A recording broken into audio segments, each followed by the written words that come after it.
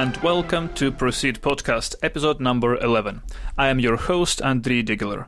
The podcast, as you can hear now, is back after a couple of months of being inactive, and it has changed too. First of all, it is not bundled to the newsletter anymore, which means it will go out on different weekdays, not on Mondays as it used to. Second, I have decided to experiment with the format a bit, so the podcast will now become a bit longer, and I will also try to get more people to talk to. Today, I am joined by two great guests. First is Karoli Hendriks, entrepreneur from Estonia and the founder and CEO of Jebatical.com. Hey, Karoli. Hello, Andriy. And second, I have Alex Barrera, a co-founder and contributing editor of TechEU, chief wellness officer at Press42.com, co-founder of Tetuan Valley, global shaper at World Economic Forum, and Sandbox ambassador in Madrid. Whew. Hi, Alex. Hello, Andriy. Nice joining you guys. Hello, Karoli. Hello. Today we are going to talk about what's going on in the Baltics in terms of startups, the startup ecosystem, venture funding, and the tech scene in general. And there seems to be a lot of things going on, and Alex recently went to a conference to that region and has seen a lot of things by his own eyes. Alex, tell us more about it. Yeah, so I was recently in Riga for TechChill Baltics, and it was really interesting to reconnect with the Baltic scene. It's one of the areas in Europe that I really like. I was invited there at the very beginning when the people in Riga were starting to do stuff. When the first organizations were doing stuff in Tallinn, in Estonia. And it's so incredible to see how much has changed in like 3-4 years. It's like amazing. And I think TechChill this year was probably one of the best examples on how fast the ecosystem is growing in the area. Karoli, are you actually in Estonia now? I'm now back in Estonia. Yeah, I'm not anymore in Kuala Lumpur. A week ago, I would have been in Kuala Lumpur. Yeah, you seem to be doing lots of traveling these days, right? Yeah, well, Jebatical is kind of all about travel and different countries of the world, so I have to lead it, and that leads me to interesting cities of the world. Right, and recently Jebatical raised $2 million in funding. So is your traveling connected in any way with this fundraising process? Fundraising, I mean, now as the fundraising is over, then the traveling is more connected to building the product and building the company. But of course, we are really, really happy that we got on board Union Square Ventures, and to be honest, as I call them, our kind of soulmate investor and Saul Klein, who I believe will help Jebatical to kind of reach new borders, and we got some brains on board, so to say. And what should we be expecting in the near future from Jebatical? Yeah, I mean, we are a young startup in that sense. We beta launched a year and some months ago, so we are really in the early stage, but we have discovered, so what we discovered within the first year of Jebatical is that there are people and there are companies, there are people who want to travel abroad and work abroad, and there are companies who are lacking skills locally, because that's what we do. We connect tech and business talent for 1 year opportunities, right? So now what we are building is to really make the cross-border hiring easy and seamless, so that when you are hiring through Jebatical, that it would be as easy as you hire locally. So that is what we are focusing right now. So today we have an entrepreneur from Estonia with an insider's view on things going on in the Baltics, and also we have Alex, who is interested in the region and who has recently been there. So the first question probably goes to you, Karoli. What do you think? What is the Baltics in terms of geography? Is it rather part of the startup ecosystem of Eastern Europe, of CEE, or the Nordics? That's an interesting question, Andriy. I think it's in terms of ecosystem. I think we are lucky to be in between Nordics and the rest of Europe, and we take the best influence of all sides. So I think when you go to Tallinn, you definitely feel a lot of influence from Finland and Sweden and the Nordic countries. and then you go a little bit more south, you have more influence of rest of Europe. So I think we are kind of those tiny countries who have established themselves only very recently, right, after the collapse of Soviet Union, and are trying to take the best learnings from surrounding countries. So I think that is kind of the key to success that Baltics has proved to show, right? Alex, what did you feel about it? I was just thinking about it. For me, it's kind of interesting because I feel such a blend of things happening in the Baltics. On one side, I do agree with Karoli. There's a lot of influence from Finland, but I think it goes beyond that. I've never felt the Baltics as a place I would consider Eastern European country. It definitely has a very different feel as the one you get in places like Romania, like Poland, like Croatia, like Belarus. It's totally different in a way. At the same time, they have some features that are kind of present along the whole Eastern European region, which is, you have very good talent, people that are very good at maths, very good at science, very good at engineering. I guess it has to do also with the weather, the fact that in general, especially the more you go to the north, the worse it gets with being social. So it's kind of, interesting to see. Numbers. Interesting to see the. Okay, you just called the whole region a place with antisocial people. No. Okay, right. I see. was actually going to add. But I think, Alex, you are kind of correct in that sense that we like to kind of, in general, the people around, at least from Estonia, are better in individual sports than a group sports. No, I would say that for me it's interesting as someone that comes from a region where we're very, very extremely social, how this compares to other regions. And to be, in all honesty, I was surprised the first time I was in Estonia, for example, as to how close I felt to people. I wasn't expecting to have such a warm receiving from people there. The same thing happened in Riga, and the same thing happened in Vilnius. I was surprised because for a Southern European, you have this idea that everyone's like the Finns, and no, Finland is very different from the Baltics. Very, very different in the way people behave, in the way people interact with each other. So I do think it has a very interesting blend. I think it has the best of every place, to be honest. Would you like to go and live there?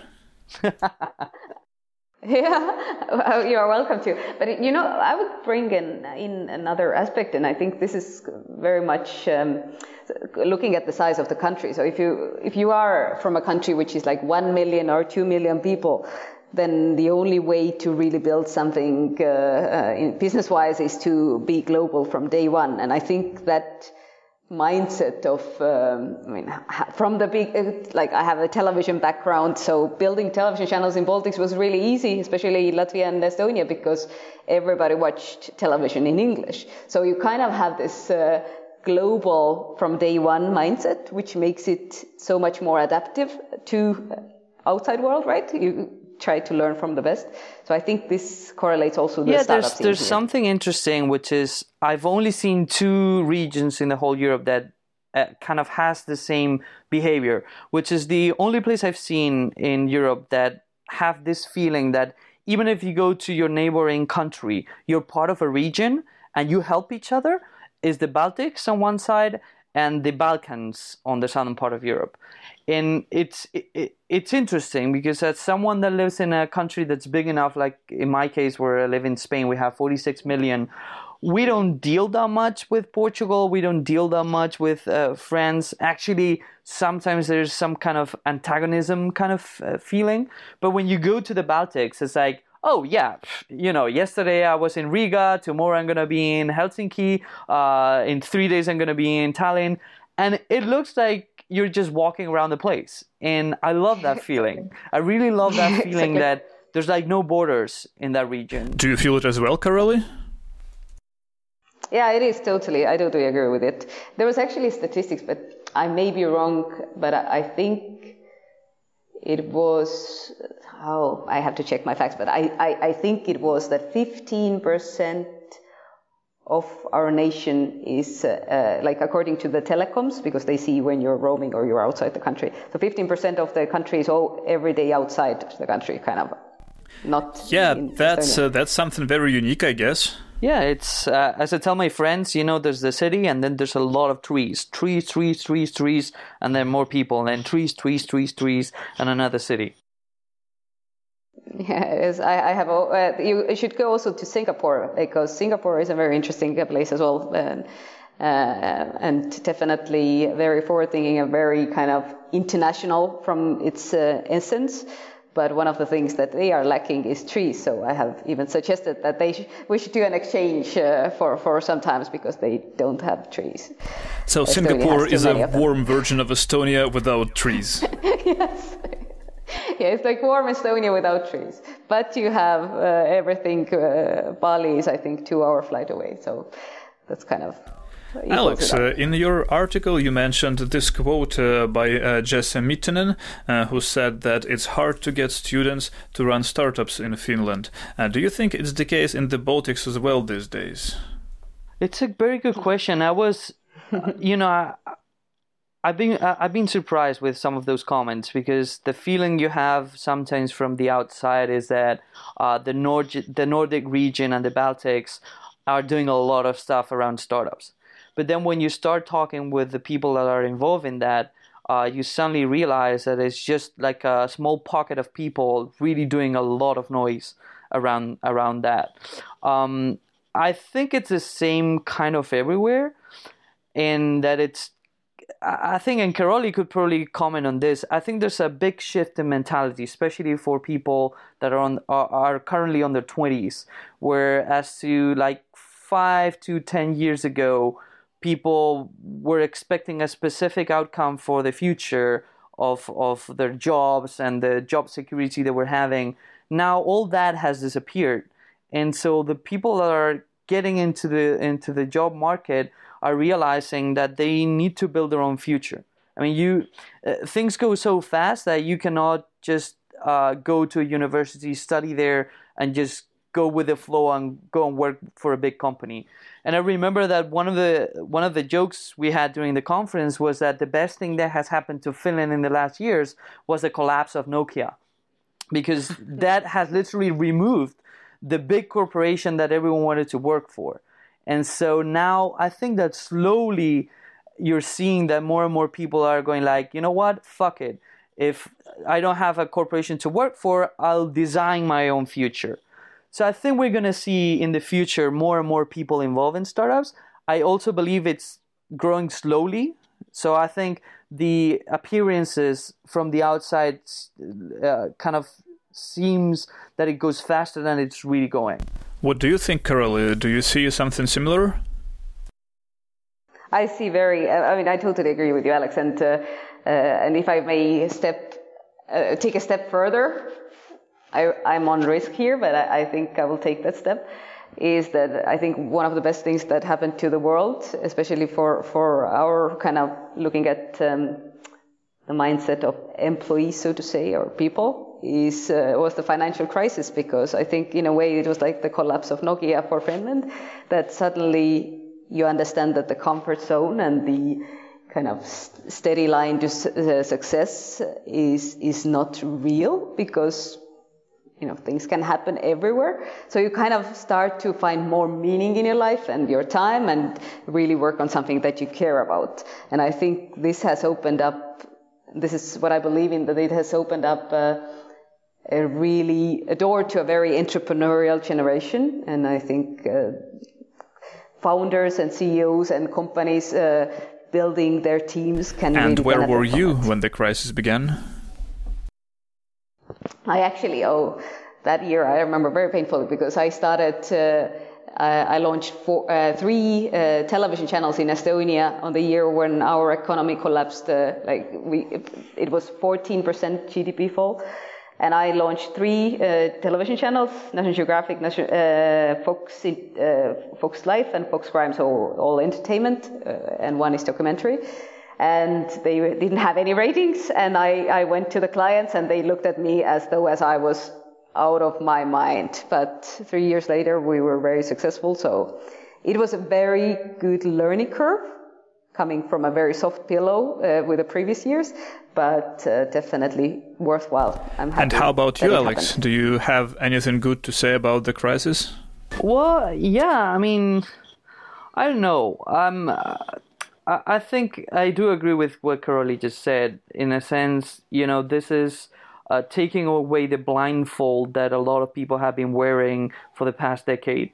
And it's really showing the structural changes that technology is bringing to society. Now, at the same time, I'm also, and I have to say that I've never been afraid before about what technology is achieving for society. But until very recently, I'm starting to feel afraid of what we're creating, of what we're building, at the speed and acceleration of what we're doing. And so, yes, I do agree that it's been something good to in many degrees. I think processes are more efficient and a lot of things are changing. But at the same time, we're enabling some of those changes that might not be so good for human beings on the long run. So, Alex, are you afraid that robots will take your job? No, actually, I'm not. I've always been very vocal about AI. I was one of the very early people to focus on AI and to talk about it as the future of mankind. I'm more afraid of the kind of the gap that we're creating between very wealthy people and very poor people. And that gap it's enlarging every day. And why do you think it's us creating the gap? Well, it's not us per se, it's technology. It's the growth and acceleration of technology is enabling that. And there's right now, there's nothing we can do to stop it. That's the thing. Yeah, but Alex, I would be much more of I'm not so pessimistic. And I think if you look at, definitely we can go to the fundamentals of education. I think there's a lot, and if we are nervous about something, is how the education will really follow what is happening. But at the same time, if you look at how people can learn today, then education or knowledge has never been as accessible as right now. So basically, you don't have to go to the college to learn about photography, or you can, or how to make movies, because you can just open YouTube and you can learn how to do it. So isn't it also that the technology is enabling knowledge in a much larger extent than it has ever done, which actually gives access to knowledge to people who 20 years ago could not even Yeah, I dream absolutely about it. side with Karoli on this. I do think that technology is a tool that can shorten the gap, not to make it deeper. No, I mean, let me rephrase what I said. Don't get me wrong, I'm a pro-technologist all the way. I'm just saying that until very recently, I didn't see the ripples or I didn't want to see the ripples that we're creating while doing that.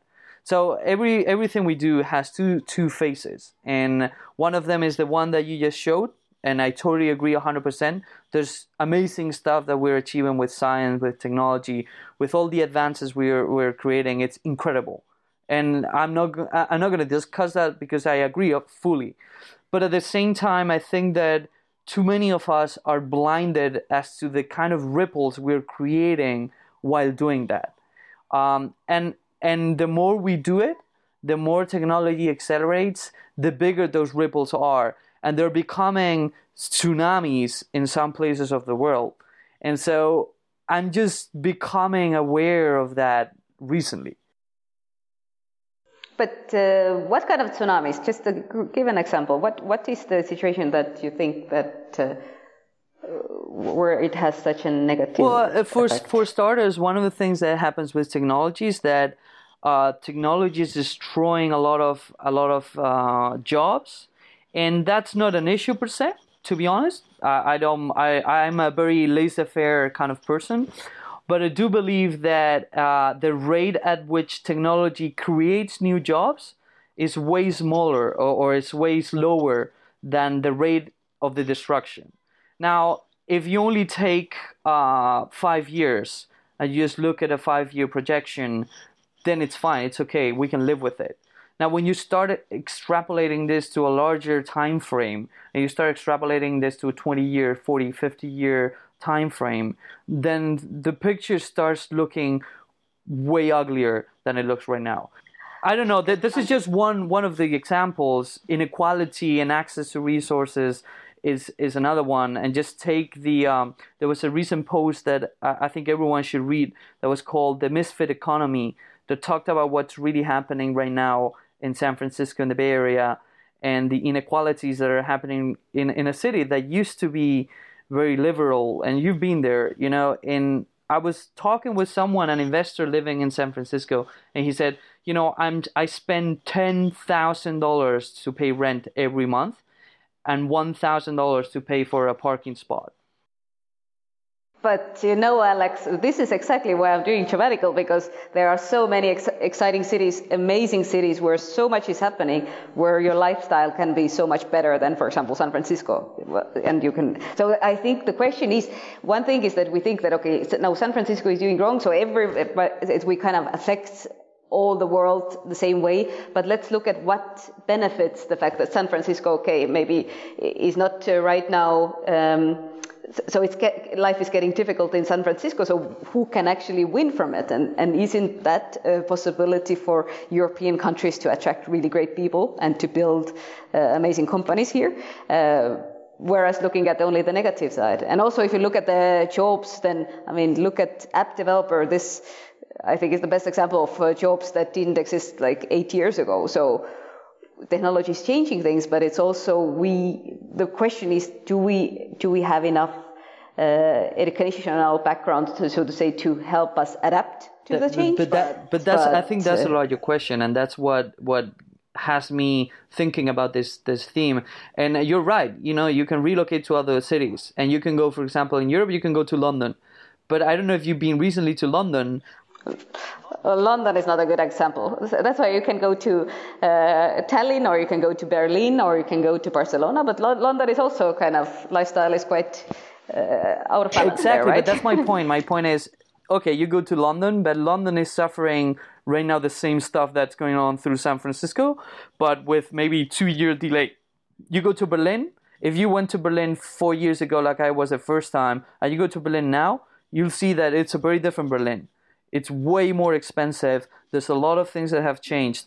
It's still cheaper than most of Western European countries. It's still cheaper, but not for not in the long term. And no, my question is, do we keep running? Do we keep running to the next free city, to the next cheapest city, or we try to solve the issue?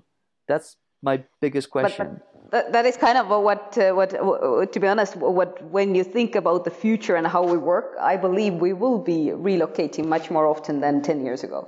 And that is this is the strength of the talent today, that you can actually do it. You can go and move to Kuala Lumpur if you think that your lifestyle and quality of life will be better there, and you can do it, because 20 years ago it was not possible. So I think we will be, like you said, running, but not in a bad way. It will be a new possibility to build your career. Talking about which, Karoli, as an Estonian, do you actually see things like this happen in Estonia and in Tallinn? Anything like this? The city is becoming more expensive, and all the rest of this Silicon Valley unhealthy stuff. I don't think we see, in that sense, we see the benefits of people wanting to relocate to Tallinn. I think this is something that we didn't see before, and I'm really glad we have that moment. So, are there many of those people? There will be much more. That's my goal with Sabbatical, right? So we have brought actually quite a lot of people from US, and then planning to have more American experience in the tech scene here in Estonia. It's also a good thing about the Baltics and Estonia in particular, that it's pretty easy to bring people to work there, right? It is. And I think in that sense, the countries who are kind of forward-thinking and really enabling the access to talent will be showing kind of leading the way in 10-15 years. So it's interesting to see how things start to shift, especially looking at lots of discussions around immigration in Europe right now as well. So it's very interesting times ahead. So let's see how it will go. But in Estonia, it's very easy to bring talent, and I hope we will keep it that way. which is definitely something we should thank the government of Estonia for. Speaking of which, do you think that the governmental support to the startups and to the ecosystem is a good or a bad thing in Estonia in particular and in general in Europe? If you ask me, then definitely I believe it's a good thing because, just adapting to the actual needs. So if we talk about immigration or we talk about any other regulation that it's not, so basically in Estonia you can contact the prime minister and say, listen, this is totally not working.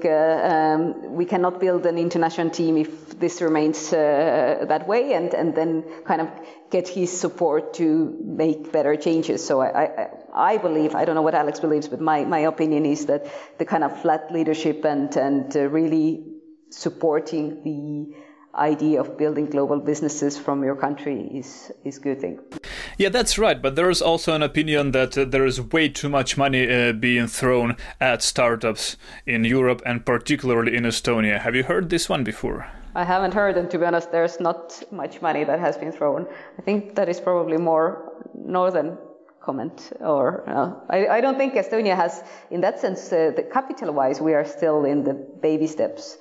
Here I would not agree, for sure. Alex, are you familiar with this opinion? Yeah, I've heard it before. In commenting on the political side, on the government side, I do agree with Karoli. I think it's always good. Any ecosystem requires many different actors working towards the same goal. And the government is one of them, actually one of the most important ones because it creates the long-term sustainability of most of these initiatives. That being said, I think Estonia is a very unique and peculiar government. And there's very few countries, maybe Singapore, that you can say that, you can tweet your prime minister and say, hey, dude, there's a problem with this. And this is a funny story. When I met Karoli, I didn't know this, but when I was in Estonia, I was with some friends, and I said, well, I'm meeting a friend of mine that's called Karoli, and they said, Hendrix? And I'm like, yeah. And they're like, do you know who she is? I'm like, I know, she's an entrepreneur. They're like, no, she's a superstar. She's the MTV MC here in Estonia. And I'm like, what? Really? And those kind of situations always happen in Estonia. You sit down to talk with someone and they've been running the national football team, or they've been, an astronaut, or they've been running like the stock market in Estonia. And so I think it's a unique country in a way where you can do all these things. You can really have a government that really helps companies. So Karoli, you should have been hosting this podcast if you have so much experience. Yeah, but this is just. I agree with you in that sense that, of course, it's easier to do things in a small country, and I think that's the kind of why you have this experience in Estonia. But at the same time, why couldn't we do it in the bigger countries? Why couldn't we really have So I think in that sense, policy making does not have to be obstacles. It should be supporting. It's like new type. What is a manager today? When we talk about 2016, who is a manager? Manager is not somebody leading the people. It's about somebody who's enabling people to move ahead, right? It's kind of like assistant of the team in that sense. So I think a country should be also, instead of having a, so to say, prime minister who is like the most important person and is not touchable or untouchable, it should be somebody who's helping to enable the country to foster. Do you understand what I mean? Yeah, no, totally. That's why I intentionally didn't use the word easier, because I don't think it's easy, even in a country like Estonia. I think there's a lot of merit in what Estonia has done, to be honest. I'm just saying that the bigger the country, the more different the dynamics, the social dynamics are. And so there are other challenges that you need to surpass in countries like the UK or the US, where you have such a large population, where you have such disparity on education, where you have very different mindsets, where you have very different religions. The more people you put in the same area, the harder it is to get everyone on the same page. And so I just think I think Estonia is a fantastic role model for everyone. But of course, when you scale this up, you hit on different challenges. That being said, I fully agree with you. I mean, that should be a role model. That should be where should we be aiming to? But I think I interrupted you when you were talking about the money. So what do you know about this one? So about the money, as far as I know, as far as the conversations I've had with people on the ground, there is right now not enough money coming into Estonia. And I do agree. I mean, when you start looking at the investors, when you start looking at the funding, when you start looking at the business angels, it's just a tiny fraction compared to what you're seeing elsewhere. Now, that is not necessarily something bad, but it's true that if you want to establish companies that are international from day one, and you want to compete with Asia, you want to compete with, the US or UK or places like that, you really need to put money on the line. And I think that's not happening yet in Estonia. I mean, it might happen for one or two companies, but that's still very few. I do agree with you. I mean, it's just an example then with Sabbatical, where I did my first angel round, kind of getting investors on board from Finland and UK and Russia and Latvia and then Estonia. So because it was not possible to do the fundraising only in Estonia, which in a way is good because it challenges you more, and especially if you build something as international as we did. But this should kind of visualize the money part, that it's not very easy to raise capital in Estonia. Well, what is definitely a valid complaint is that European Commission is pouring a lot of money in the startup ecosystem, and in some occasions this is generating artificial growth, which might be dangerous. And that is true, and there's a truth to that. Do you think it's true for only Estonia or the whole Baltics or the whole Eastern Europe? Oh, whole Europe, actually. In Spain, they're pouring shit ton of billions actually. And when you look at the environment, you go like, oh, holy shit, we're gonna crash this stuff really hard. And there's a lot of people who are gonna be very sorry about the day they decided to sign this deal. But what can you do with that then? Can you just shout at the European commissioners that you don't want their money or what? But if I say, Alex, to be honest, I think we're worrying about the wrong thing right now. I mean, if you think about when I started, I was actually a young entrepreneur in 2000. Was it 2000? I started with my first student company business, and there was, it was totally different environment. Nobody was really building businesses. Being an entrepreneur was totally not something somebody dreamed about publicly or discussed. So building a startup was not in that time. If I compare to that time and right now, even if there's money that is not invested in a right way, I think the whole experience of building something, creating value, and understanding how money works, that money doesn't come from a wall and from the, so to say, government paying some kind of support, then I think the learning from it, even if it doesn't go always right, is valuable for Europe. I don't know what you think, Alex. But I agree 100%. I mean, I'm not saying it's wrong. I'm just saying that when you put gasoline on the fire, it burns, stronger. Is that bad? Not necessarily. The problem is when you build stuff on top of that kind of fire, and then suddenly one day it stops burning that bright, and you suddenly go like, oh shit, we built a whole, house around this. And so I think we need to be cautious about understanding the dynamics that this money is generating within the system. And what I'm afraid of is a lot of people not seeing this. A lot of people just taking this money or this artificial helping hand for granted. And eventually it's going to go away. And eventually a lot of people are going to find themselves without any support. Yeah, absolutely. But I still think it's better to, I do agree with you and I understand it, but it's better to have this rather than the whole generation dreaming of working for a public office, which kind of has been the thing, like if you look at France, that working in the public office has been kind of the dream of your career, right? then you're safe. But you are actually not creating value. I mean, if you start to actually go into the private sector where you understand how value creation works, and I think the mindset still has a little bit of improvement. Even though I think you're right in that sense. Yeah, but the problem is if you rely only on the governmental grants to create your startup, you're still not adding any value. Yeah, but you are kind of, yeah, okay.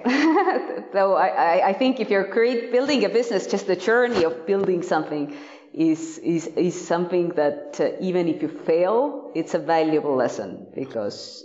Well, maybe I'm seeing this from the Southern European point of view, where I know too many people taking advantage of this shit, not creating any value, to be honest. And so, yeah, maybe I have a slightly, you put money in the Nordic region and the Baltics, and people will probably make good use of that. You give money to Southern European countries, and that might not be the case in most situations. That being said, I do agree that there's a lot of experience that gets created through that situation, and people that have maybe spent the money unwisely have learned a lot through that process. I wanna believe that, to be honest. All right. Thank you very much, Alex. Thank you very much, Karoli. We've been rolling for 36 minutes, and I guess it's about time to round things up. So today I was joined by Karoli Hendricks. She's on Twitter at Karoli Hendricks, and Alex Barrera. He's on Twitter as A Barrera. Thank you very much, Karoli. Thank you very much, Alex. Thank you, Andriy and Alex. Thank you. See you again or talk to you again. Yes, thank you guys. My pleasure being here and having this wonderful conversation with you guys. Yeah, it was a great fun.